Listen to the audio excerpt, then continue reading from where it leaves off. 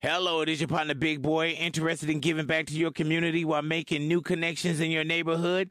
Introducing Neighbor to Neighbor, a California volunteers network that empowers you to take action, contribute to local needs, and be a part of something bigger than yourself. Visit ca-neighbors.com to learn more about how you can get to know your neighbor and strengthen your community. Neighbor to Neighbor, it takes a neighborhood. Hello.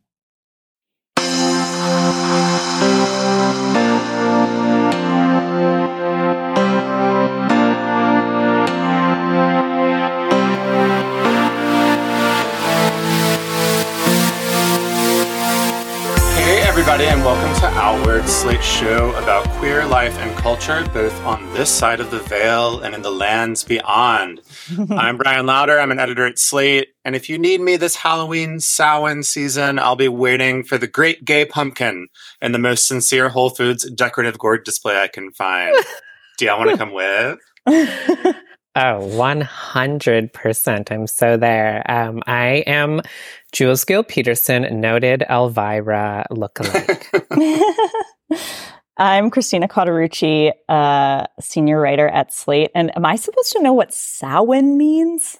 Well, I think on today's show we might learn it is the Wiccan holiday. Oh my God. It's Halloween, yeah. Remove my gay card from my wallet. No, seriously, I thought it was an adjective. My bad. Yeah, it's the witch's New Year.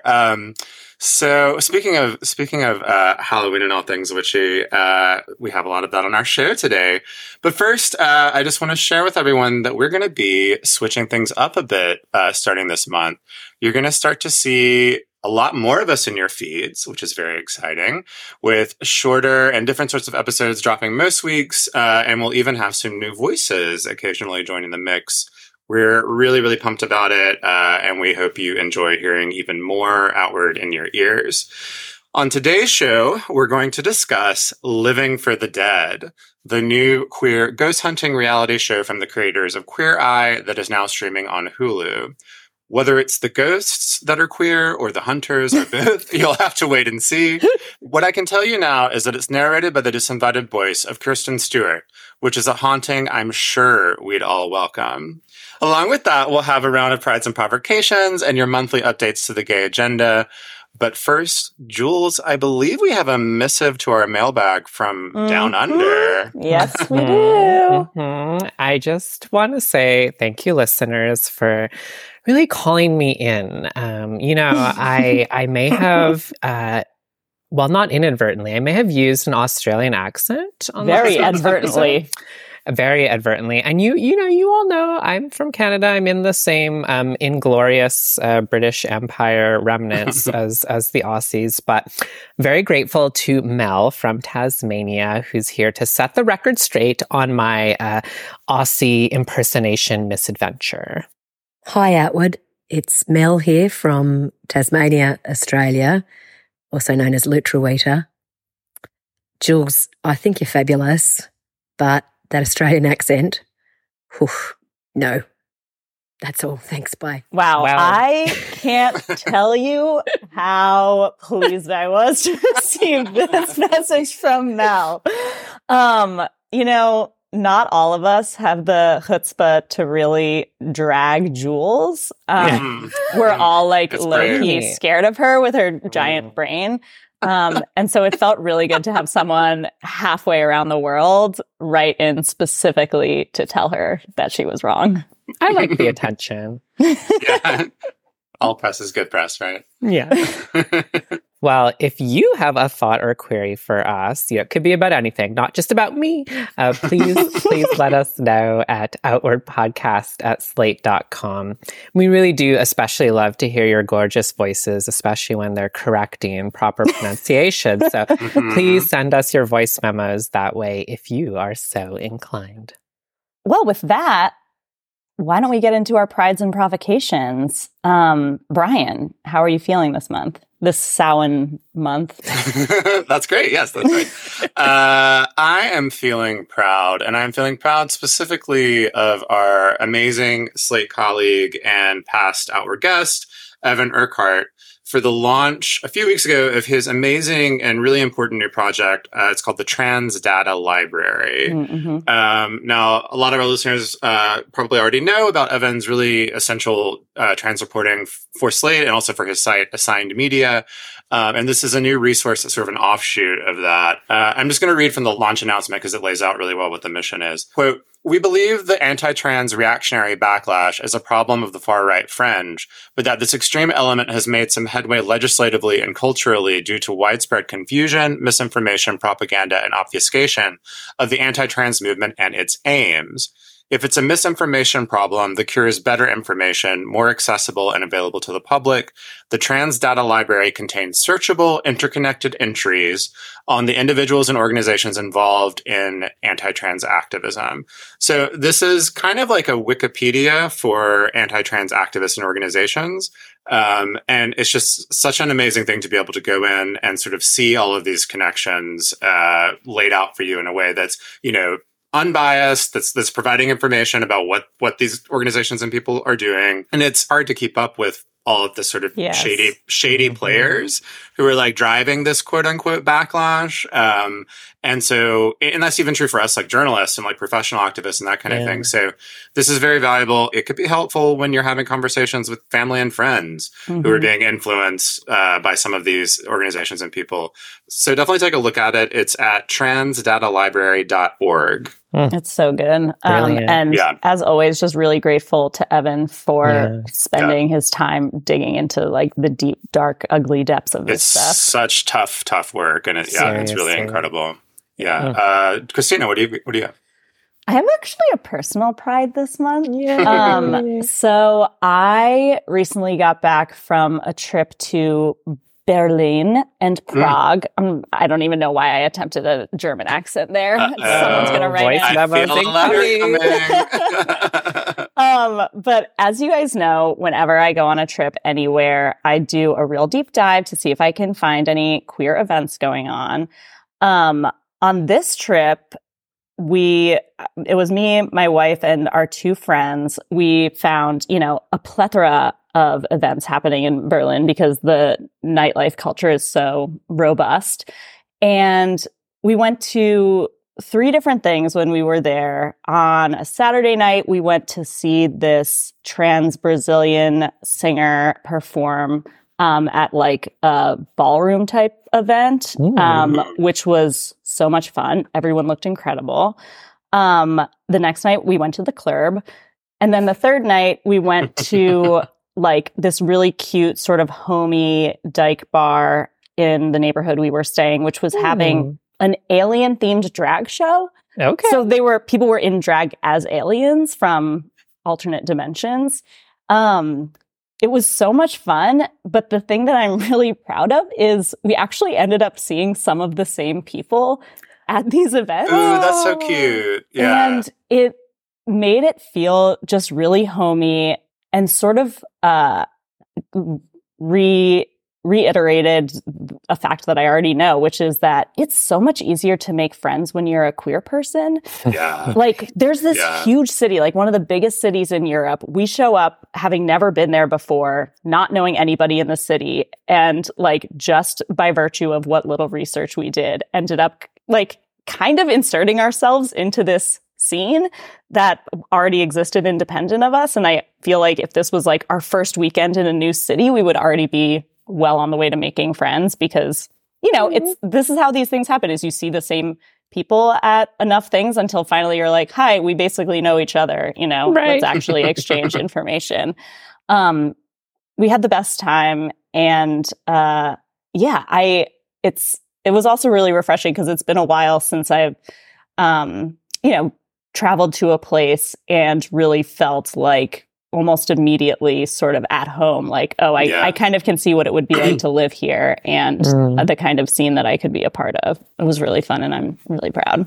It's really such a queer superpower to be able to just like drop in a city and like find your way almost immediately. If you take the time to do a little bit of research beyond like the tourist places, like totally. Which it sounds like you did. And another thing that happened just quickly at the lesbian bar that we went to, we also saw a person who we had seen earlier that day on the train. Really? Which we had just like clocked this person on the train being like, oh, hi, like this train's a safe space now. And then later that night they were at this bar. I was like, are you following us? Are we following you? I thought this city was big, but actually, no matter where you go, the queer world is small. I feel like you're in like a Ira Sachs indie queer movie. You're also like a romance or something weird. Yes, definitely. And a murder, maybe. Next time. Yeah. Jules, what's going on with you this month? Well, I just wanted like the most lighthearted, superficial provocation in the history of the world to offset some of the darkness and heaviness going on out there. So I just want to come out of the closet real quick, and I bet a lot of listeners have to do this as well. I am secretly watching season 3 of The Morning Show. Oh wow! And it doesn't say anything about me. Existed. No, it says nothing about me for the record. But I just want to say the thing. I love the show because it is just ridiculous enough that I could, manage to watch it without having to actually activate any of my prefrontal cortex. But I have to say, if anyone is watching or if you want to watch because of this, I mean, the show literally gives you Reese Witherspoon in a quote unquote lesbian relationship with Juliana Margulies. And it is like the least convincing relationship between two women I have ever seen in the history of media. It is truly, truly unnerving and shocking when these characters who have been dating, I believe now for like over a season, at some point during a scene will like walk up together on a New York street and like technically, legally, I guess, kiss. And I'm always like, what is happening on my TV? What is this? And I'm like, oh my God, right. They're in a relationship. They're supposed to have affection and like each other. Sometimes they're in bed together, implied that they're naked, like they had sex. It is the weirdest. I mean, the writing on that show is terrible. These two actors, bless them, I love them both, don't get me wrong. But I cannot believe for 1 second that Reese Witherspoon and Juliana Margulies have chemistry or attraction. It is truly like, if you just want something to gawk at for a little bit and turn that brain off, you gotta go get provoked by this quote unquote queer relationship story on The Morning Show. So I only watched the first season, which was before this relationship came to be. But I already did not like Reese Witherspoon in that show. I think she's a terrible actress on that show. I can't speak to the rest of her oeuvre, but I feel like never was convinced by her character. And even though Juliana Margulies is super hot, she's actually my wife's like third cousin or something. So I feel like I'm just... She is really automatically hot. You're in the club, yeah. But I cannot see the two of them convincingly playing queer together. No, it would never happen. I think I might have to go and just watch just to be annoyed by it. Yeah, would love your thoughts. Jules, I have to tell you, I've been vetoing the 3rd season of this show in my house as a thing for us all to watch because I couldn't get into the first 2, and you've just given me more ammo for that because I really don't want to watch it. So that's okay. It's harm reduction. I accept. I respect. All right, we'll be right back after a break. Well, considering how much heat I've gotten from Australia, I don't want to get in trouble with the ghost community now. So let me just be really, really clear up front. October is not the only time of year that we see ghosts, okay? Mm-hmm. And ghosts deserve year-round visibility. But I have to say, it kind of feels like we're living through a little bit of a ghost hunting renaissance on television, right? Anyone remember Conjuring Kesha? Oh, do I ever? Oh, right. But Hulu actually now has a new series that's sort of like if Queer Eye spent the night in haunted mansions. It's called Living for the Dead, and it brings us 5 queer ghost hunters who team up in a very cute retro RV to take a haunted road trip to some of the spookiest places in the United States. And maybe unsurprisingly, considering where our culture is, it turns out that a lot of what's haunting the people they meet in each episode is the unresolved traumas they've experienced in life. But it's actually really the empathy from our queer ghost hunties, if that's what they call themselves, that's just as much what they're there to offer as, of course, all the fun, extremely implausible gadgets that are apparently measuring electromagnetic waves, can talk with demons, and, all the very highly entertaining trappings that we come for. Oh, and, I know we already mentioned this at the top of the show, but Kristen Stewart is the breathy, I want to say, pretty sexy narrator. So, we have to talk about this show. Christina, Brian, okay, first of all, do you believe in ghosts, hunties? I don't not believe in ghosts. I'm sort of agnostic about ghosts. I think it's perfectly plausible that we don't know all of the electromagnetic happenings that are around us at any specific point. However, this show did more to turn me off from the concept of ghosts than any ghost story I've ever read or watched before. Ouch! I know. I was really excited about this because I'm obsessed with Kristen Stewart. She never appears on the show. Yeah. She only has some really corny scripted narration at the beginning and the end of each episode. And I thought this made for terrible TV. Because I'm so glad you guys feel differently. I really thought we were all going to agree. Coming for this show. Ouch. I'm glad we didn't talk about this before.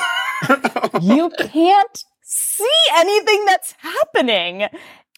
They're definitely, I don't know the motivations of the hunties that are on this show. I can't actually tell whether they believe what they're saying or whether they're really trying to just pull the wool over our eyes, to get themselves money and fame and have a career as I think one's a paranormal researcher, there's a tarot card reader, there's a medium. They all have these, one's a witch. They all have these different areas of expertise, I guess.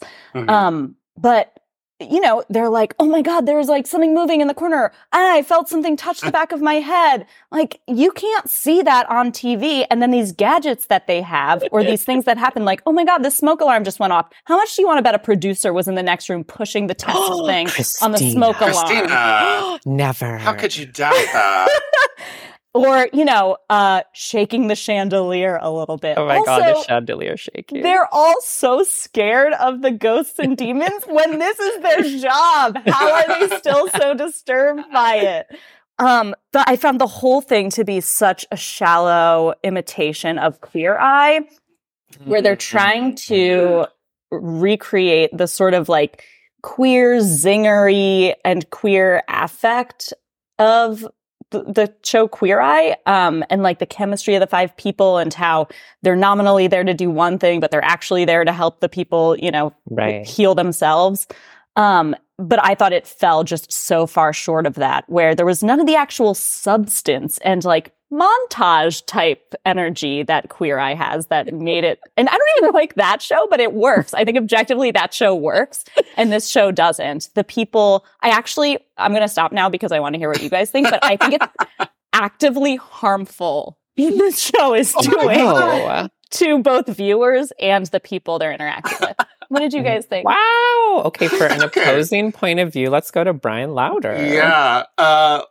First to answer your sort of spiritual question, Jules, I believe that energy from human beings' lives can adhere to places, and so that you can go into a place where something very traumatic or violent maybe has happened, or very sad, something like that, and sort of feel that, and you could perceive that to be a ghost. I don't tend to think that our actual consciousnesses stick around here. I hope not, because that seems kind of shitty. What I do believe in 100% is the Ghost Hunties. This is my favorite show that I've seen in ages. Yes. I thought this was absolutely. Now, you've articulated. I thought I knew you. You've articulated many of the things that are quote unquote wrong with it, but that's the entire point. So I think it's a matter of perspective. Interesting. I thought this was hilarious, campy, exactly a perfect send up and sort of mix of Queer Eye the older ghost hunting shows, which maybe what you're missing is like the vocabulary of that, because there's been shows on television for like 20 years that use all of the things that you're talking about. That's like what the shows do. They bring these like goofy machines and somebody gets touched on the back of the head and like jumps like that. That's exactly how these work, and producers are absolutely. Are we supposed to believe it?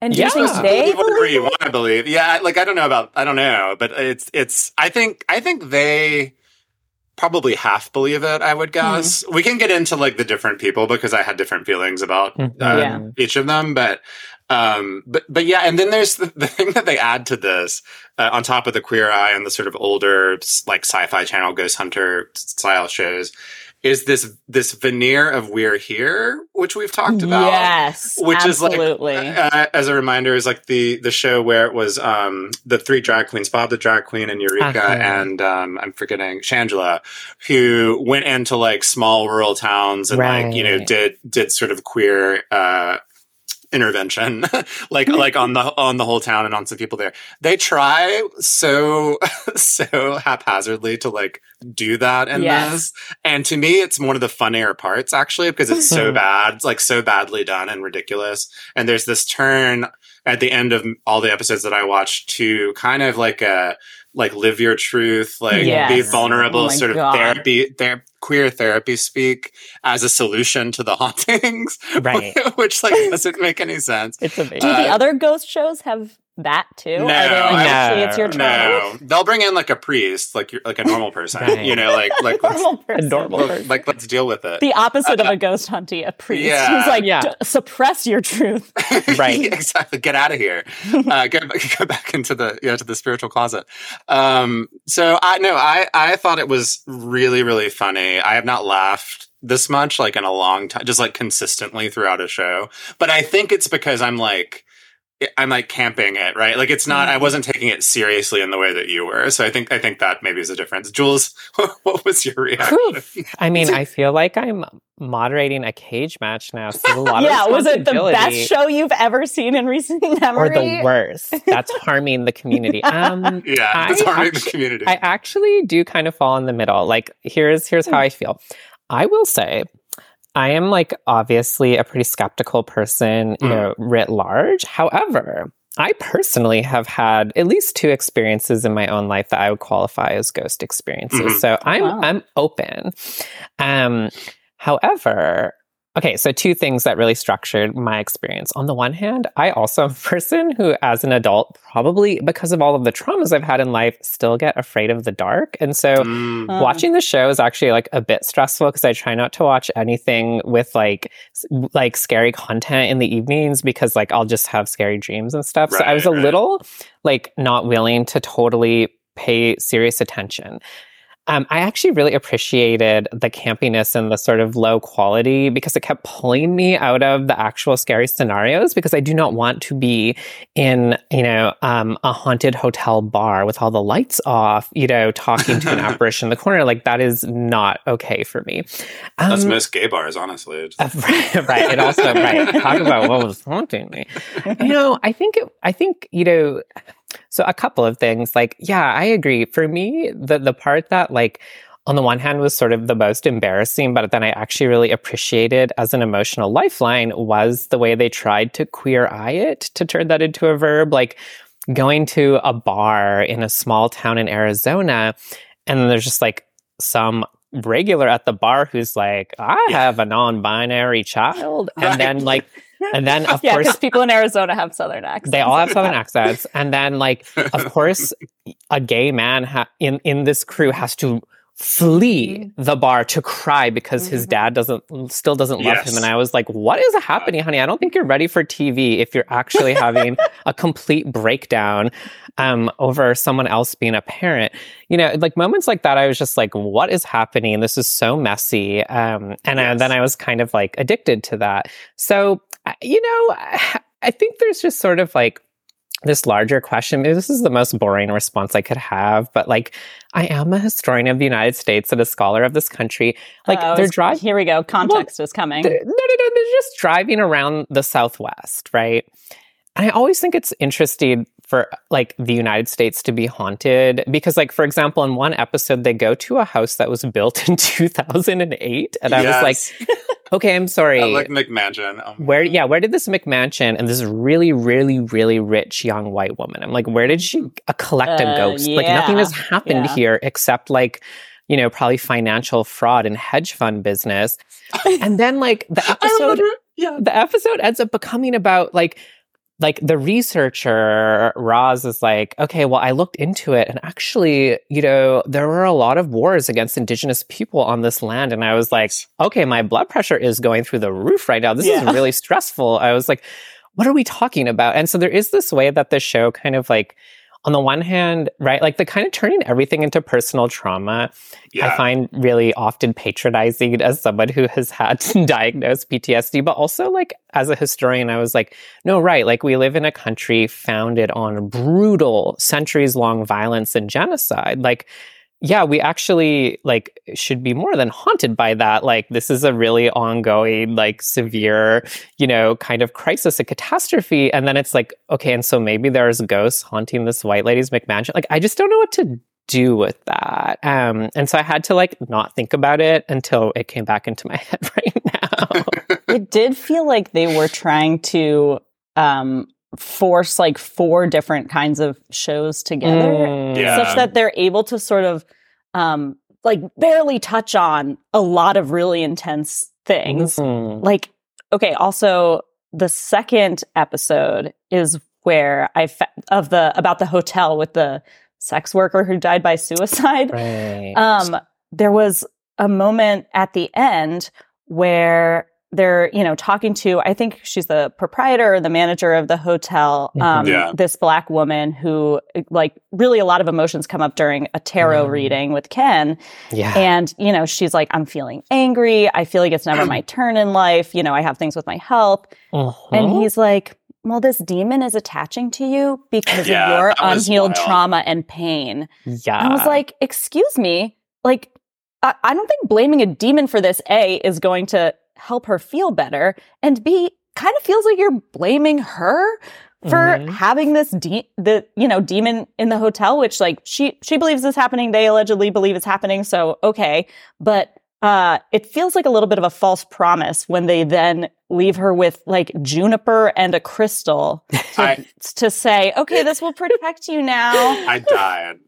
Oh my God. Yeah. Then, similarly, in episode 4, which is when I stopped watching it, there's a straight man or a man in a heterosexual relationship who claims to be like still haunted by this spirit that attached to him when he went to a haunted house 8 years ago in an old hospital.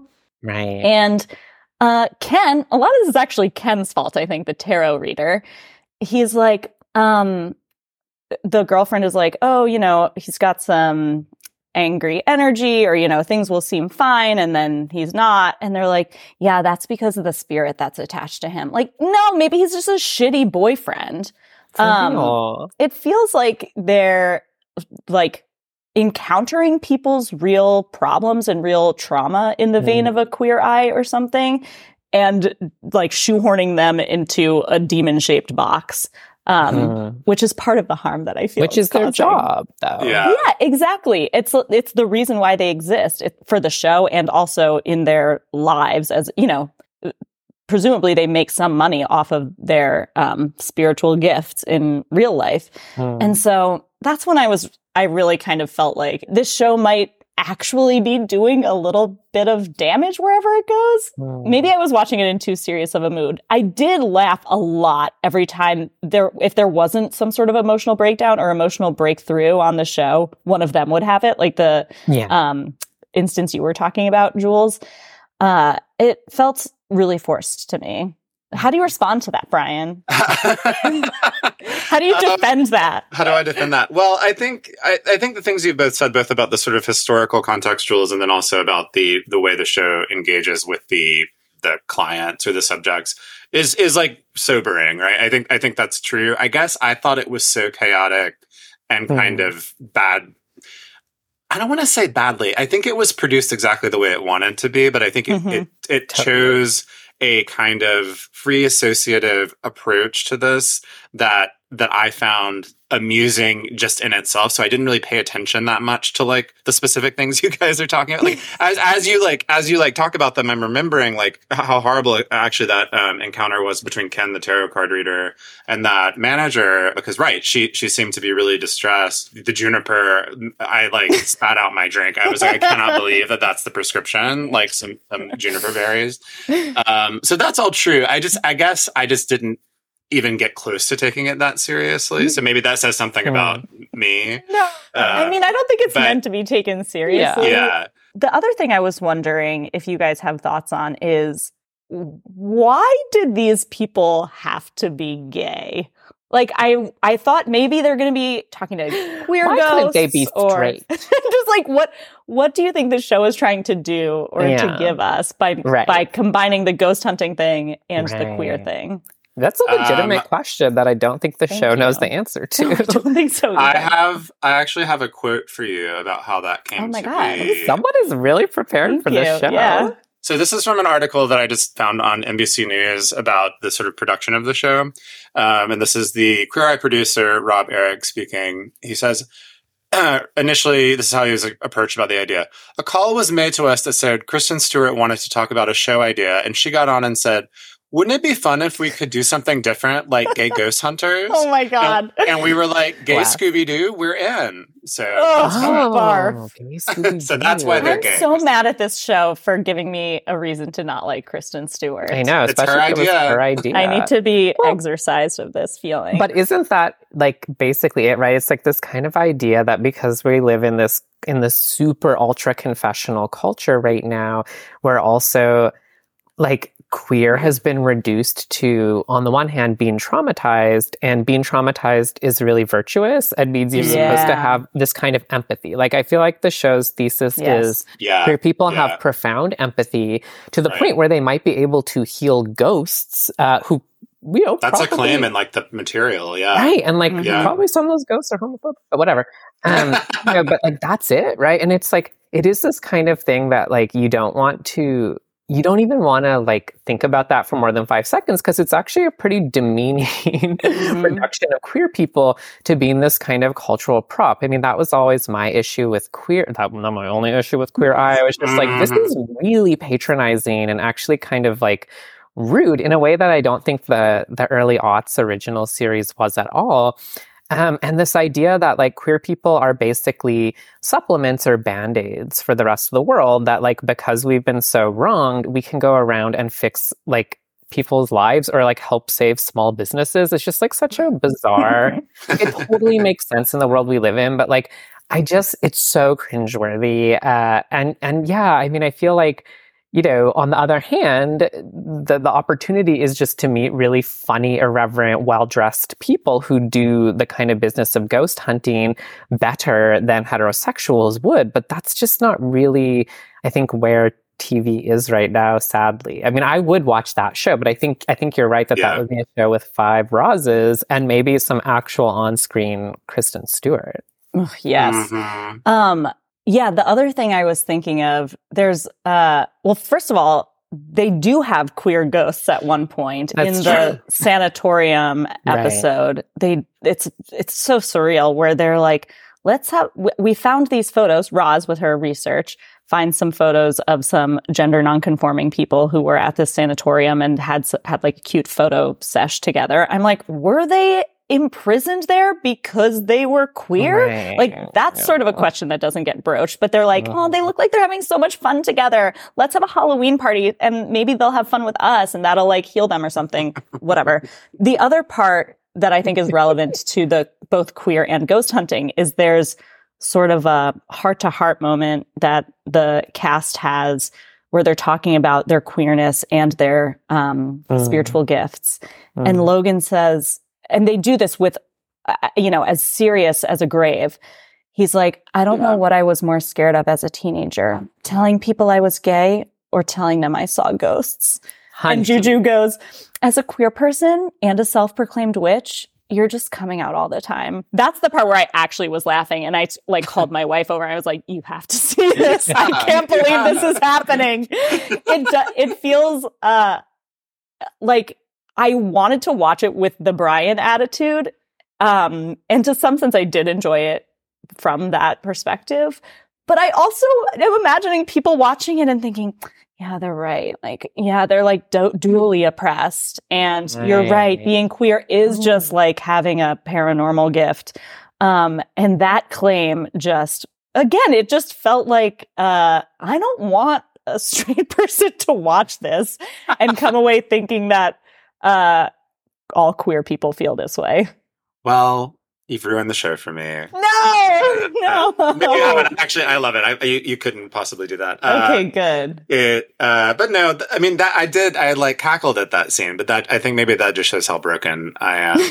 that I did not take it at all seriously and thought they were being ridiculous. Yeah, it was funny. I just don't like them as people. I don't like somebody who would say something like that. Well, there's the pull quote. She doesn't like them as people. No offense. I think that's a great place to wrap it up. You know what? I want to say, listeners, I don't think we fully came to a unanimous decision. Yeah. Slay or nay on Living for the Dead. So I think we have to turn it to you all. What do you think about this show? Go out, give it a watch. Let us know your thoughts. Send us a message at outwardpodcast@slate.com or send us a voice memo and help us, figure out once and for all whether this is the worst show that's ever existed that sets the LGBTQ community back 30 years, or it's actually perfection and utopia and is about to deliver us to a world of plenitude and justice. We'll find out next month. Can't wait to hear. Yeah. All right, so before we wrap up the show, we still have to get to our excellent additions to the gay agenda, and we will get to those right after a quick break. All right, that is about the end of the show for this month. But before we go, we would never leave you without your monthly updates to the gay agenda. Jules, why don't you start us off? Sure. Well, there is a lot going on in the world right now. So I have a recommendation that I do believe does fall under the gay agenda, though perhaps, leave it to listeners to determine the relative gayness thereof. I want to recommend a series from the progressive Jewish publication Jewish Currents, where I have been very lucky to get to publish from time to time. There's a lot of, in-depth writing and reportage on what's going on in the Gaza Strip right now.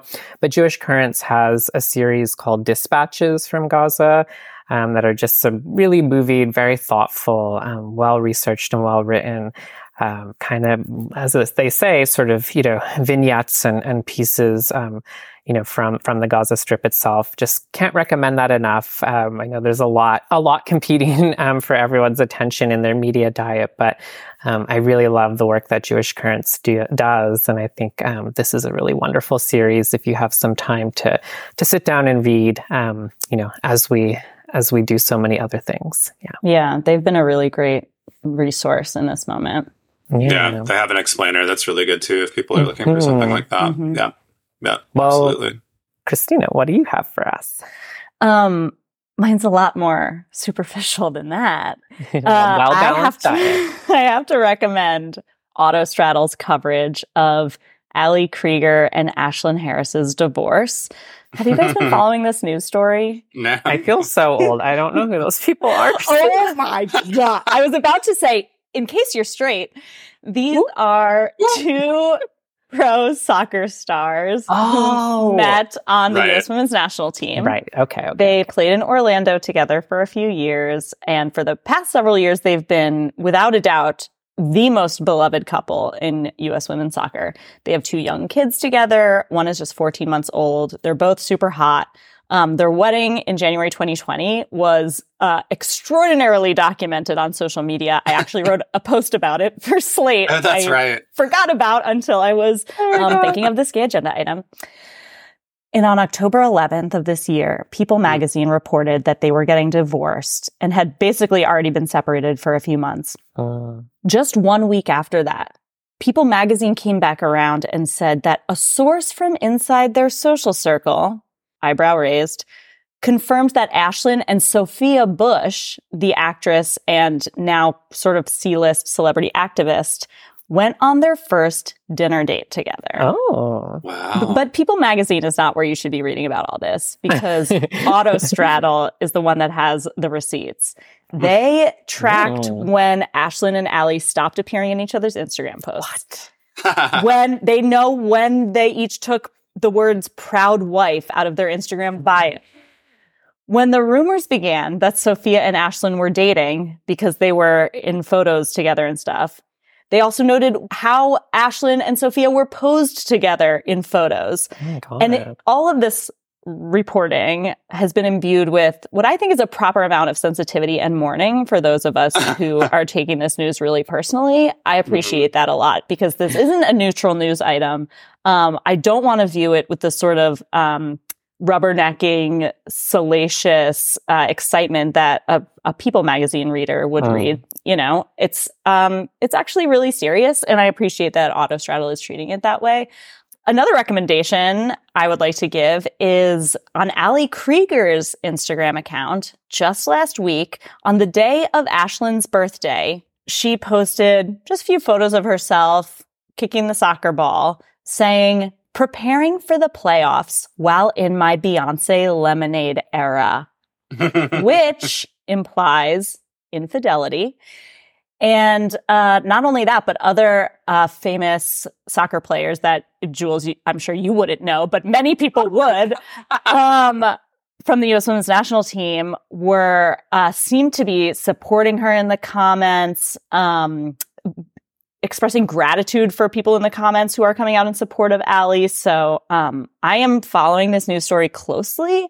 I'll probably have another update on our next episode. We'll see how things develop, but I just want you guys to know that I'm on it and I'm not going to let it go.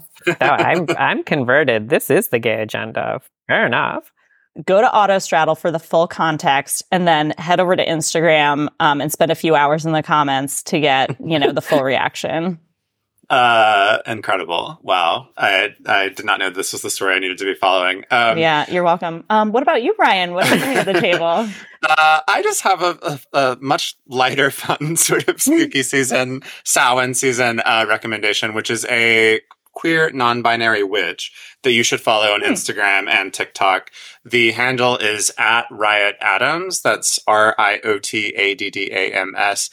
This is an amazing, real practicing witch who teaches you spells and charms and hexes and all of that involve a lot of cool herbs and candles and all the thread and all the little things that you want to do when you're doing spells. But they often do it in this sort of draggy character named Peggy, who sounds like she's your mom from Queens, and she's like rambling on about how much she dislikes your boyfriend or how expensive eggs are while she's conjuring like a bigger tax refund. So it's just great. It's super queer. It's very hilarious. It's also very informative. Again, a real practicing witch, so you're learning real stuff.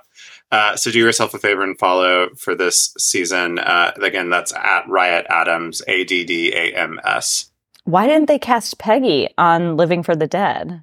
I mean, yeah, that would have been a stronger choice. Yeah, for sure. Season 2. Okay, with that, that is the end of the show for today. Please send us your topic ideas and feedback at outwardpodcast@slate.com. Or you can hit us up via Facebook or X @SlateOutward. Just a reminder that by joining Slate Plus, you'll get ad-free podcasts, extra segments on shows like The Waves and Working, and you will never hit a paywall on the Slate site. To learn more about supporting us in that way, go to slate.com/OutwardPlus. Our show was produced by Palace Shaw. Welcome, Palace, the Outward team. Yeah.